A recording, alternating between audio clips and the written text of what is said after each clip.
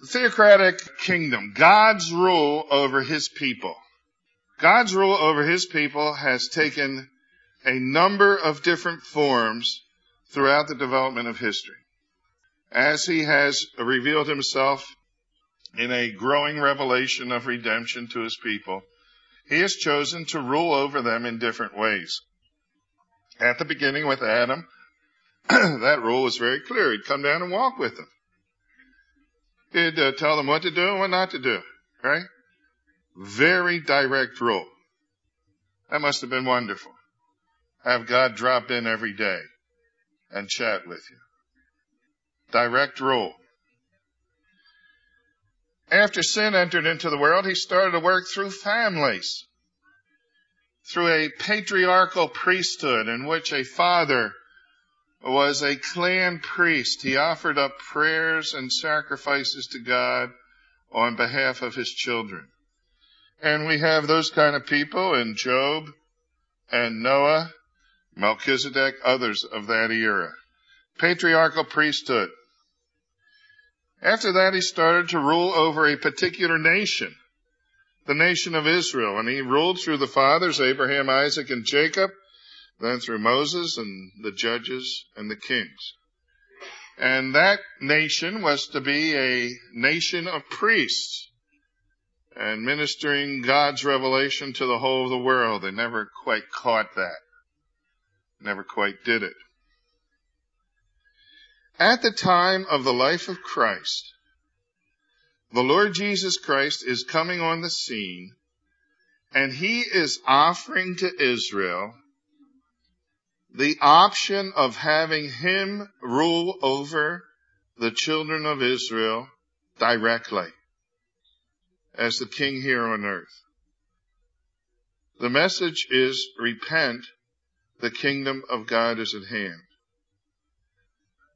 He is offering to rule over the tribes of Israel, to sit on the throne of David his father, and see Israel become the chief nation in the world. He is making that offer. The life of Christ is the systematic offer of that kind of rule to the children of Israel. Repent, the kingdom of God is at hand. And he is offering to rule over them. Now he will begin to take that ministry to the province of Galilee, and then to the province of Judea, and then to the province of Perea. And he will say in each of those three provinces, repent, the kingdom of God is at hand. In each of those provinces, they will reject the offer. At the close of his ministry, on Tuesday of Passion Week, he tells a story. It is the story of the husbandman and the attempt to kill the son. Do you know that story? Do you know how it goes? Can somebody review it for me? That parable? Linear. People managing it. The Lord sent servants first in various ways, and in the end he said, I will send my son. Managers, stewards, said, just kill him off. And then the king. That's the end of the story. And Jesus says, okay, I have a question based on that story. What will the landowner do to those wicked husbands? And the Pharisees respond with this. He will put them to a miserable death and let out the vineyard to others who will give fruit in its season. Jesus says, right answer. Today the kingdom is taken from you and given to another nation producing fruit. Have you not read in Scripture, the very stone which the builders rejected has become the head of the corner? Today, the kingdom is taken from you. You have said no once too often. You have said no in Galilee. You have said no in Judea. You have said no in Perea. You are saying no on this Tuesday of the last week. And we could go on to say that on Friday they will say what? We will not have this man to rule over us. Now, I want somebody to take your Bible and turn to 1 Peter chapter 2. 1 Peter chapter 2. And if you would begin reading at about verse 8 for me. 1 Peter chapter 2, verse 8.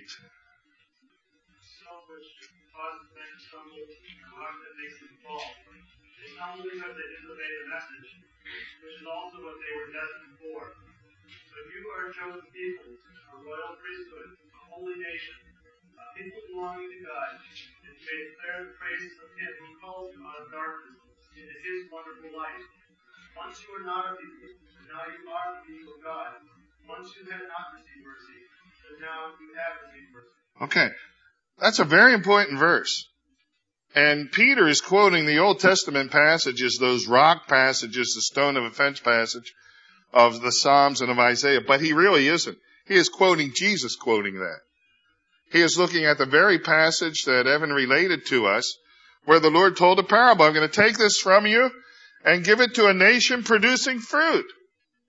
And Peter, writing on the other side of the day of Pentecost, says about the church, you are that holy nation. He's made you a nation. Now, he really hasn't made the church a nation. But you are that people producing fruit. You're the ones the Lord was talking about when he said this theocratic kingdom, this offer I'm making to Israel is going to be withdrawn, and it's going to be offered in another form to another people. Did you catch that? In another form to another people. And the form in which God rules over his people presently is the church. Through Christ, the head of the church, and through the elders and deacons relating to the local church, or whatever church government happens to be in place. He is ruling over his people through the instrumentality of the body of Christ. We believe that the Lord Jesus Christ will again come and offer the kingdom to Israel.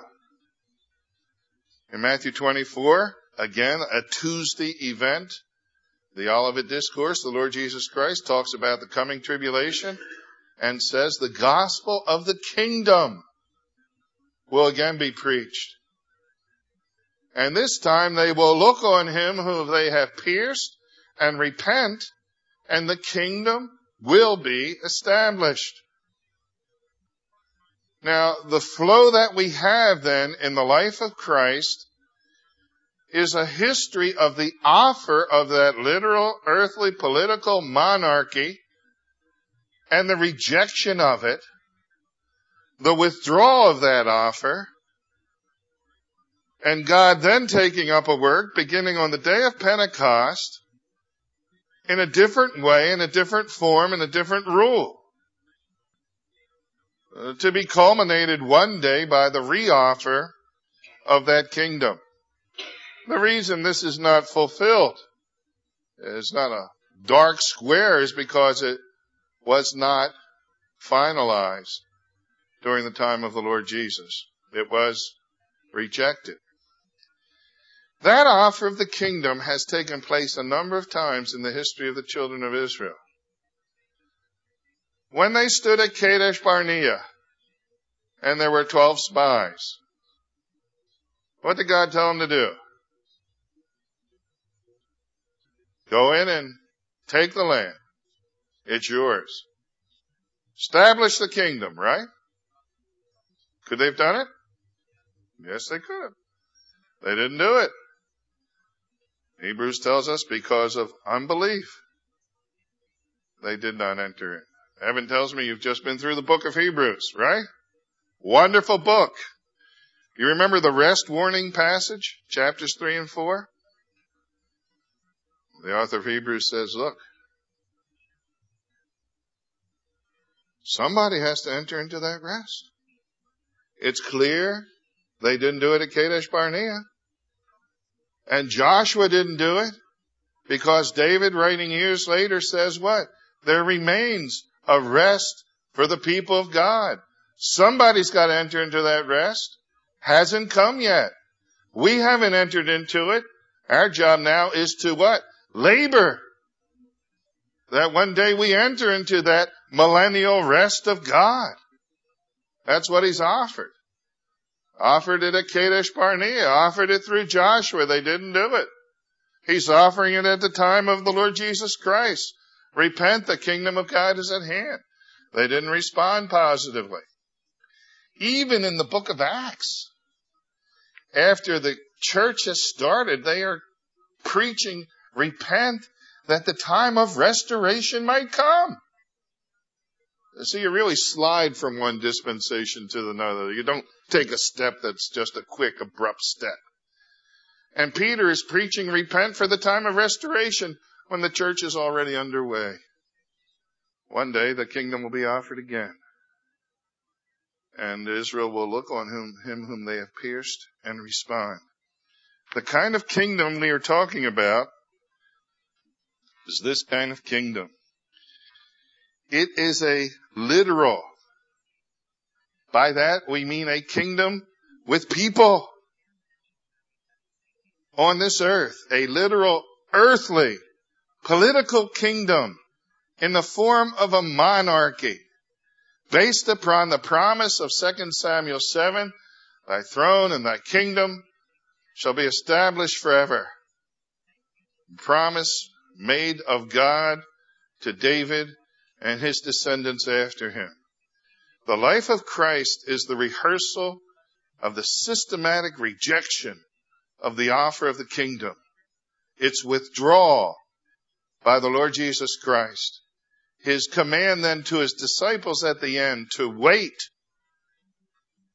and then go into all the world preaching the gospel that will bind free and bond, male and female, Jew and Greek into one new thing, a third race, the body of Christ, a different form of God's rule over his people. And as we study the life of Christ, we are studying that systematic rejection on the part of Israel of the offer of a literal earthly political kingdom. The Apostle Peter will summarize it in the book of Acts chapter 4. Pontius Pilate and Herod and the nations and the Jews were gathered together to do whatever thy hand and thy counsel before determined to be done. We know the big picture. That God is working out salvation for all of us. And that involves the rejection of the Messiah on the part of Israel. Prophesied in the Old Testament clearly. There are some interesting passages that show this attempt at the offer of the kingdom. Revolves around John the Baptist. The Lord Jesus will say of John the Baptist, this is that Elijah who is to come. If you believe. Later he will say they did to him whatever they desired. They did not believe. What is that called? He is Elijah. He fulfills that prophecy of Malachi chapter 4. If you believe. What's that say? Did he fulfill it, John the Baptist? Did he? He did what he was supposed to do. Did he fulfill the prophecy of Malachi 4? Did they believe? It says, if you believe, he is that prophet. Then it goes on to say, they did to him whatever they pleased. And whatever they pleased was chop his head off. That's a contingency. There's an if in it. If you do this, this is what will happen. If you believe, the kingdom will come. If you believe this is John the Baptist, the forerunner of the king, Malachi 4 will be fulfilled in him. If you believe. They didn't believe. It wasn't fulfilled. That, consequently, is still future. Do any of you see the big problem with this that we're talking about? There's a big theological problem that's rattling around here. If you believe.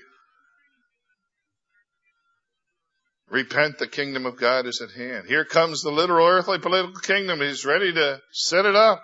What's the problem? Knew it wouldn't happen? Can you be stronger than that? More than just know? He ordained it? Yeah. And the rejection was already prophesied, was it not? Do you see the big problem? The big problem is a problem that is everywhere in the Bible. God working, that's part of it. God working out His purposes, tugging on the reins of the kings so that they do precisely what He wants to, and they are not even aware of it happening. We call that human free will. I call it apparent human free will. Pontius Pilate inherited the nations and the Jews. That's a great verse. We're gathered together to do whatever thy hand and thy counsel before determined to be done. And they didn't have any idea about it. When, we'll look at this shortly. When Caesar decrees a decree that all the world should be taxed, why did he do that? Was he reading in the book of Micah that night in his family devotions? Oh, look at this. We got to get this Joseph and Mary over into Bethlehem. You think so? I don't think so. Why'd he do it? Money. Hey, this is nothing new. You know, hey, we can solve all the problems. More money. So his apparent action of freedom was to say, let's have another taxation, which meant moving everybody back to their home country. Well, that's what he was doing. What else was he doing? Just what God wanted him to do. That's right. Didn't have any idea he was doing it. When we come to the crucifixion, and the people are crying out, crucify him. If you go up and interview them, say, why are you saying that? What would they say to you? Oh, we want him to die. He's a phony king. Even his right-hand man said it and he went and killed himself. He deserves to die. They would not tell you there's some strange force within me. I really want to say, hooray, he's the king. And it comes out, crucify him. And in Acts 2 we read this, him being delivered by the determinate counsel and foreknowledge of God, you with your wicked hands have slain. God's eternal plan, human responsibility for doing what God planned. That's a little bit of a problem as you come on in the Bible that really doesn't have an answer. Doesn't have an answer. When we want to say, God, well, if they're doing just what you had planned to do, how can you hold them accountable? You know what he says to us when we ask that question? Oh, you can't ask that question. Isn't that frustrating? Look, we've all used that with our children. How many of you have ever said, because I said so? Anybody here ever say that? Hey, well, this is the great because I said so from the sky. I'm God. Leaves us hanging. That is the inherent problem with prophecy. Any kind of prophecy. Do you realize that? Any kind of prophecy, whether it's the virgin birth prophecy or the rejection of the Messiah prophecy or the rejection of the kingdom, the offer of the kingdom and the rejection of it, which is prophesied in the Old Testament. It's an inherent problem that says God is working out his thing on his level and we're down here doing exactly what we want to do, and they coincide just according to God's plan. It's a great mystery of God's ruling over all things. But this is how it works out. This is the kind of kingdom that is being offered. Now, I mentioned there is some geographical development to it, and I just want to trace that. It's a simple movement. This is the map that you have without the markings on it. After some of the preliminary events, the first province to be evangelized is the province of Galilee. And the message there is, repent, the kingdom of God is at hand. And we'll take a look at what happens in the Galilean ministry. By the time it's over, he feeds the 5,000, and he gives the bread of life discourse, and they all leave, and he turns to his 12 and says pathetically, are you going to go too? By the end of the Galilean ministry, they had rejected him. He goes up to Judea and has direct confrontation with the Sanhedrin itself. Some very exciting stories take place here. We'll take a look at the story of the blind man. Oh, he's a great guy. You want me to repeat it, he says to the Sanhedrin? Are you going to become disciples of his? It's beautiful, you know. And they throw him out of the temple. But there's some heated discussion in that period of time. The last thing you see happening to the Lord in the Judean ministry is they're trying to stone him and he's fleeing down the streets of Jerusalem. He goes over to Perea. Now, Perea is just another term for across Jordan. Whenever you read across Jordan, he is ministering in the province of Perea to the east of the River Jordan. Lots of Jews lived there. And it's during this time that his disciples say, Lord, are there few who will be saved? Is anybody going to believe? And the Lord starts anticipating the cross and talks about going out into the highways and hedges. This is a period of time in which Lazarus becomes sick and dies. And sets up the last week of our Lord's ministry when he returns to Jerusalem. Now, in between the Galilean and the Judean ministry, there is the specialized ministry, or the teaching of the 12. After the Galilean ministry, some terrible things had happened. John the Baptist had been imprisoned and executed. They had already determined that they should put Jesus to death, the Sanhedrin had. His friends said he was insane. His relatives were trying to interfere with him. They were angry with him over the breaking of the Sabbath. They said he forgives sins, making himself equal to God, which was blasphemy. And most of all, they had to explain the miracle, and they finally did it by saying, he does this by Beelzebub. A genius explanation. And the Lord says to his 12, after all of that antagonistic response, let's go away and rest a while. And he takes them away into the Gentile territory of the Decapolis. And there he introduces something that's amazing. This is the time of the Transfiguration. And this is the time when he says, who do you say that I am? Peter said, thou art the Christ, the Son of the living God. What's Jesus respond there? Good for you, Peter. And on this rock, what? I will build my church. What? Church. And they're scratching their heads. I thought we were saying, repent, the kingdom of God is at hand. Well, that's right. The interesting thing is this comes between Galilee and Judea. In between, he says, I got a new plan. I'm going to build my church and the gates of hell shall not prevail against it. Oh, by the way, we have to go on to Judea and preach, repent, the kingdom of God's at hand. You think you could do a very good job preaching that? When you knew there was a B plan that was going to be put into effect? All right, I got a message for you guys. Repent, the kingdom of God's at hand, but you're going to reject because it's a church, and altogether different kind of thing. There's a very important verse, and we'll come to this. One of the verses we never memorize. It was hidden from them, lest they should understand. Isn't that an amazing thing? He gives them a revelation. And then all the truth associated with that is hidden from them. On the other side of the day of Pentecost, they have a wonderful aha experience, and they put it all together. And they say, are you going to restore your kingdom now? They say to him, resurrection. He said, you just wait there and you're going to see what I'm going to do. And then they start to understand about the church and the whole era in which we live is ushered in. All of these little ingredients are tucked away in the life of Christ with the balancing statements so that we can understand why the apostles thought the way they did, why they didn't clearly understand it, how it didn't all fit together.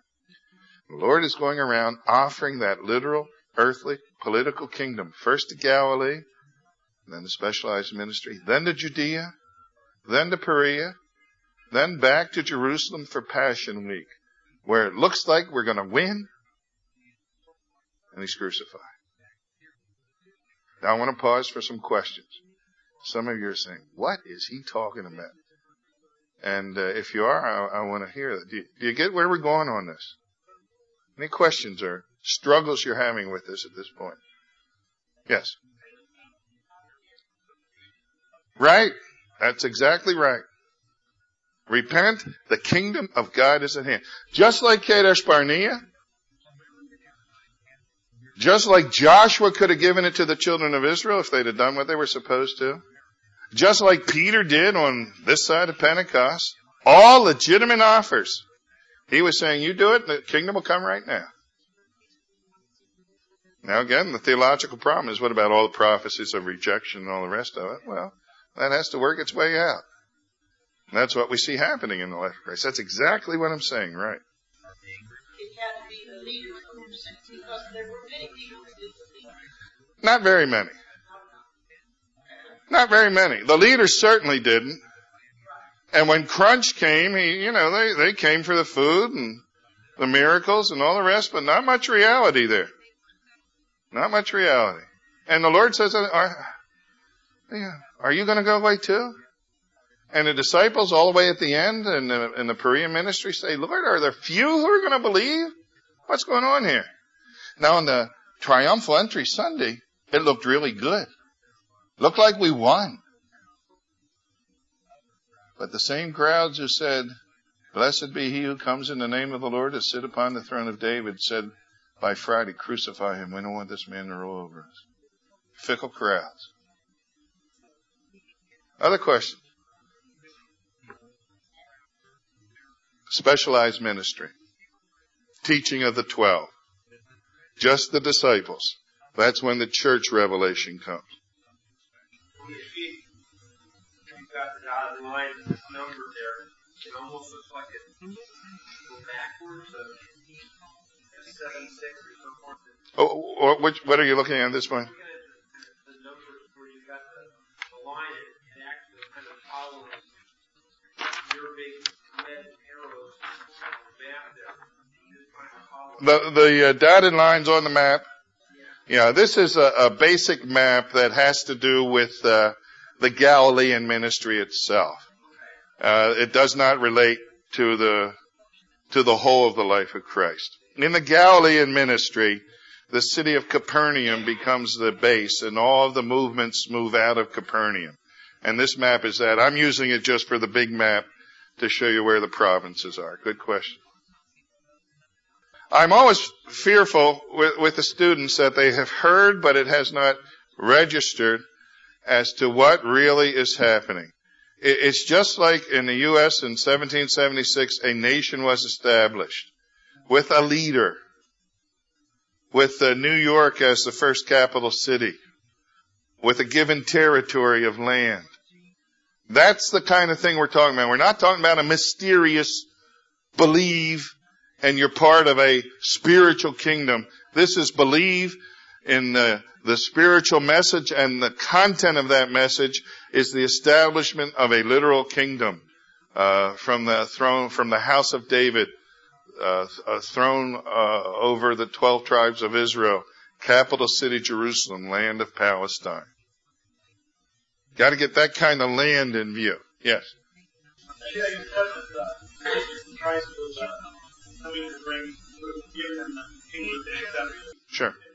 Sure. I don't see, I guess, clearly, I guess, yeah, which is a strong hint. Yeah, that's the whole force of, probably not real easily. Hebrews is tough. You've been through that, obviously. It's a tough section. But what you have in view in Hebrews is God after he created, entered into rest, where he and his people and nature were in harmony. That's the way it's going to be in the millennium again. Okay? And in each of these instances, he says, okay, here's the land. You're my people. I'm your God. Go do it. Wouldn't do it. Now it becomes a hypothetical question. What is he telling them to do at Kadesh Barnea? You go in and take the land. It's a land flowing with milk and honey. I'm going to fulfill the promises I made to you, the Abrahamic covenant. Here it is. We're here. Let's march. Wouldn't do it. They did not enter in because of unbelief. Happened with Joshua again. They didn't quite pull it off. Same kind of thing that's happening with the Lord. Here it is. The most obvious kind of offer of the kingdom. Now, I'll try to support this a little more specifically by the Annunciations. They become very important theologically, where we see what kind of kingdom specifically we are talking about in this whole offer concept. The mistake we make most of the time is we look at the Christmas story accounts and we rejoice and enjoy them, but we don't understand the enormous theology that's in it. And that is the kingdom that when he comes in adult life is being offered, the one that is spoken of in all those Annunciations. And we'll look at that. How late can we go tonight, Evan? 10, 12? Maybe I could probably do this in 10 minutes, and we'll look at the Annunciations, and that'll give us some clearer understanding about what kind of kingdom we're in view, okay?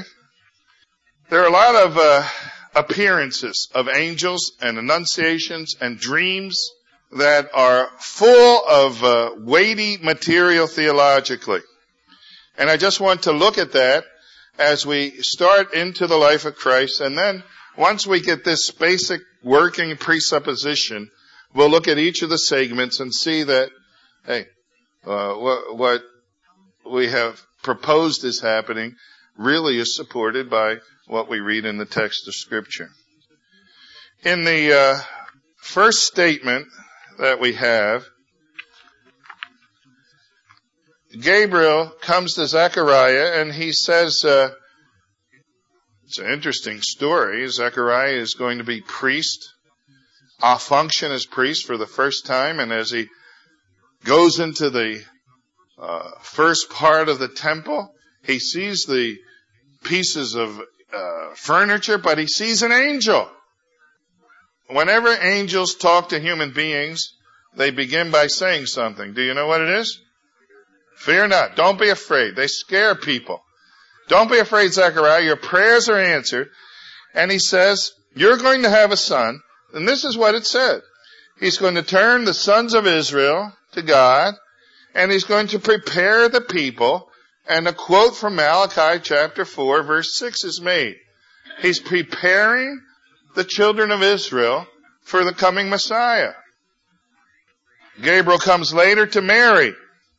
And this is what he says to Mary, that the child you're going to bear is going to rule on the throne of your father David over the 12 tribes of Israel. That's a Jewish kingdom we're talking about. Mary and Elizabeth come together, and in that response we have, he has helped Israel in fulfillment of the Abrahamic covenant. Joseph has a dream. In that dream, this is going to be the person who delivers Israel. When Zechariah had that big question, Gabriel says, you're not going to talk for 9 months. That was a peaceful 9 months, ladies, wasn't it? When he finally does talk, he has plenty to say. He says, John the Baptist is preparing for God to redeem his people, to bring salvation for the house of David, to bring deliverance from the nation of Rome, and to fulfill the Abrahamic covenant. These are the promises of the coming kingdom. Simeon looks at this little boy and he says, This child is going to bring revelation to the Gentiles and glory to the nation of Israel, because he's going to be the king. He says, now I can die. Anna says, capital city secure. The redemption of Jerusalem she sees in the coming of the Messiah. The wise men come and they say, we have come to worship the King of the Jews. And Herod was not thinking about any mysterious, in your heart kind of kingdom. He killed all the male children, lest there be someone who would get his throne. Do you see how strong an argument you have out of the Annunciations for the continuation of David's kingdom? That was promised to David. David will write in the Psalms that God said, as long as there is a moon in the sky and stars and sun, I will keep my covenant with my nation Israel. I will not turn from that kingdom. It will be fulfilled. And when Jesus says, repent, the kingdom is at hand. When John the Baptist breaks on the scene 30 years after all these annunciations, it says, here's the kingdom. This is the kingdom he's talking about. You don't throw away the annunciations and say, now it's just a kingdom in your hearts. It's that throne of David, sitting on the throne of the 12 tribes, ruling over Israel, bringing redemption from Rome, capturing once for all the capital city Jerusalem, bringing glory to the nation of Israel as they rule over the world. 30 years goes by, and John the Baptist, spoken of, comes on the scene and says, repent, that kingdom is at hand. They will say, no in Galilee, no in Judea, no in Perea. Jesus will say, I take it back, to offer it again in another day. Okay? Big picture, pretty clear? Now, think on that some. Evan. That's why then when he thought the Pilate, it had been descended. Right. Right. It found both kingdom, both the earthly and the spiritual kingdom would find its authority and source in heaven. But the kingdom, the issue is dead at that point. He will say to his disciples, do you remember, this is on Thursday night, do you remember when I sent you out and I told you, don't take a bag or two clothes or two pair of clothes, 2 pair of shoes? Go forth and say, repent, the kingdom was at hand. He did that in Galilee. He did that in Judea. He said, I'm changing that now. You go get a sword. And they went and got 2 swords, and the Lord says, they say, here's 2 swords. The Lord said, that's not enough. I'm not talking about a real sword. Teacher I had said a wooden literalist will give people a severe earache. And they missed the picture. He was saying, before you were going forth as a scepter of the king, repent. The king, with the scepter of the king, repent, the kingdom of God is at hand. They've rejected me, guys. Now you're going forth with the identity of an outlaw. You got a 38 special on your hip now. You're a rejected person. You're hunted. That's what I am. That's what you're going to be. They've rejected the kingdom. Advice is different now. No more repent, the kingdom of God is at hand. Now we have a different message. And he gives different advice for a different period of time.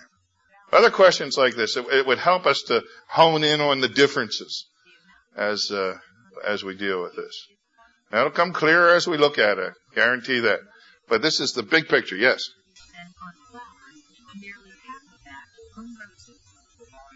Okay. Well, that comes just after Peter's confession. It's in the specialized ministry. See, this is what's beautiful. It all fits. It's in the specialized ministry. And he says, you're Peter, on this rock I will build my church. The gates of hell shall not prevail against it. But some of you are standing here who will see the kingdom. And it says the next day he takes Peter and James and John goes up into a high mountain, and they see just what the kingdom is going to be like. There are 3 apostles. There is Elijah, Moses from the Old Testament. There's the Lord Jesus in all of his glory. It's a microcosm of what the kingdom is going to be like. All God's saved people together here on earth. And Jesus in his glorified state. That's what the millennium is going to be, only it's not going to be just the Mount of Transfiguration. It's going to be the whole earth, we'll see. He will say, you won't have to teach every man his neighbor, know the Lord, because the knowledge of the Lord will cover the earth as the waters cover the sea. Not going to be a great day. That's the millennial kingdom. And here's a little taste. Some of you will not die until you see that happen. And the 3 that didn't die were Peter, James, and John. Peter writes about that in Peter. He says, I was with the Lord in the holy mount. I saw the glory that's coming of the millennial kingdom. I saw the suffering and then the glory. Okay. I love questions like that because they fit. They fit. Now, some of my best thinking takes place in the middle of the night when I'm wrestling with questions. And I hope I've stimulated you enough to wrestle with some of these questions about this literal, earthly, political kingdom that was rejected according to God's divine purposes, rejected by the children of Israel so that blessing could come to every one of us. Now, what we'll look at tomorrow is the Bible itself. This is just a big structure, okay? And we'll look at it first in those preliminary events, then the Galilean ministry, specialized ministry, Judean ministry, Perean ministry last week. Okay? Let's pray together. Father God, we are thankful that there is a life of Christ to study. We're thankful that you do work all things according to the counsel of your own will. That while Israel rejected him, that was no surprise. Because the blinding in part of Israel has brought salvation to every one of us. And you again will take up that great work with your ancient people, and we look forward to that day, because if the rejection brought such blessing to us, what glory will be when Jew and Gentile and church alike recognize the true and living God. We would pray even so. Come, Lord Jesus. In his name we pray. Amen.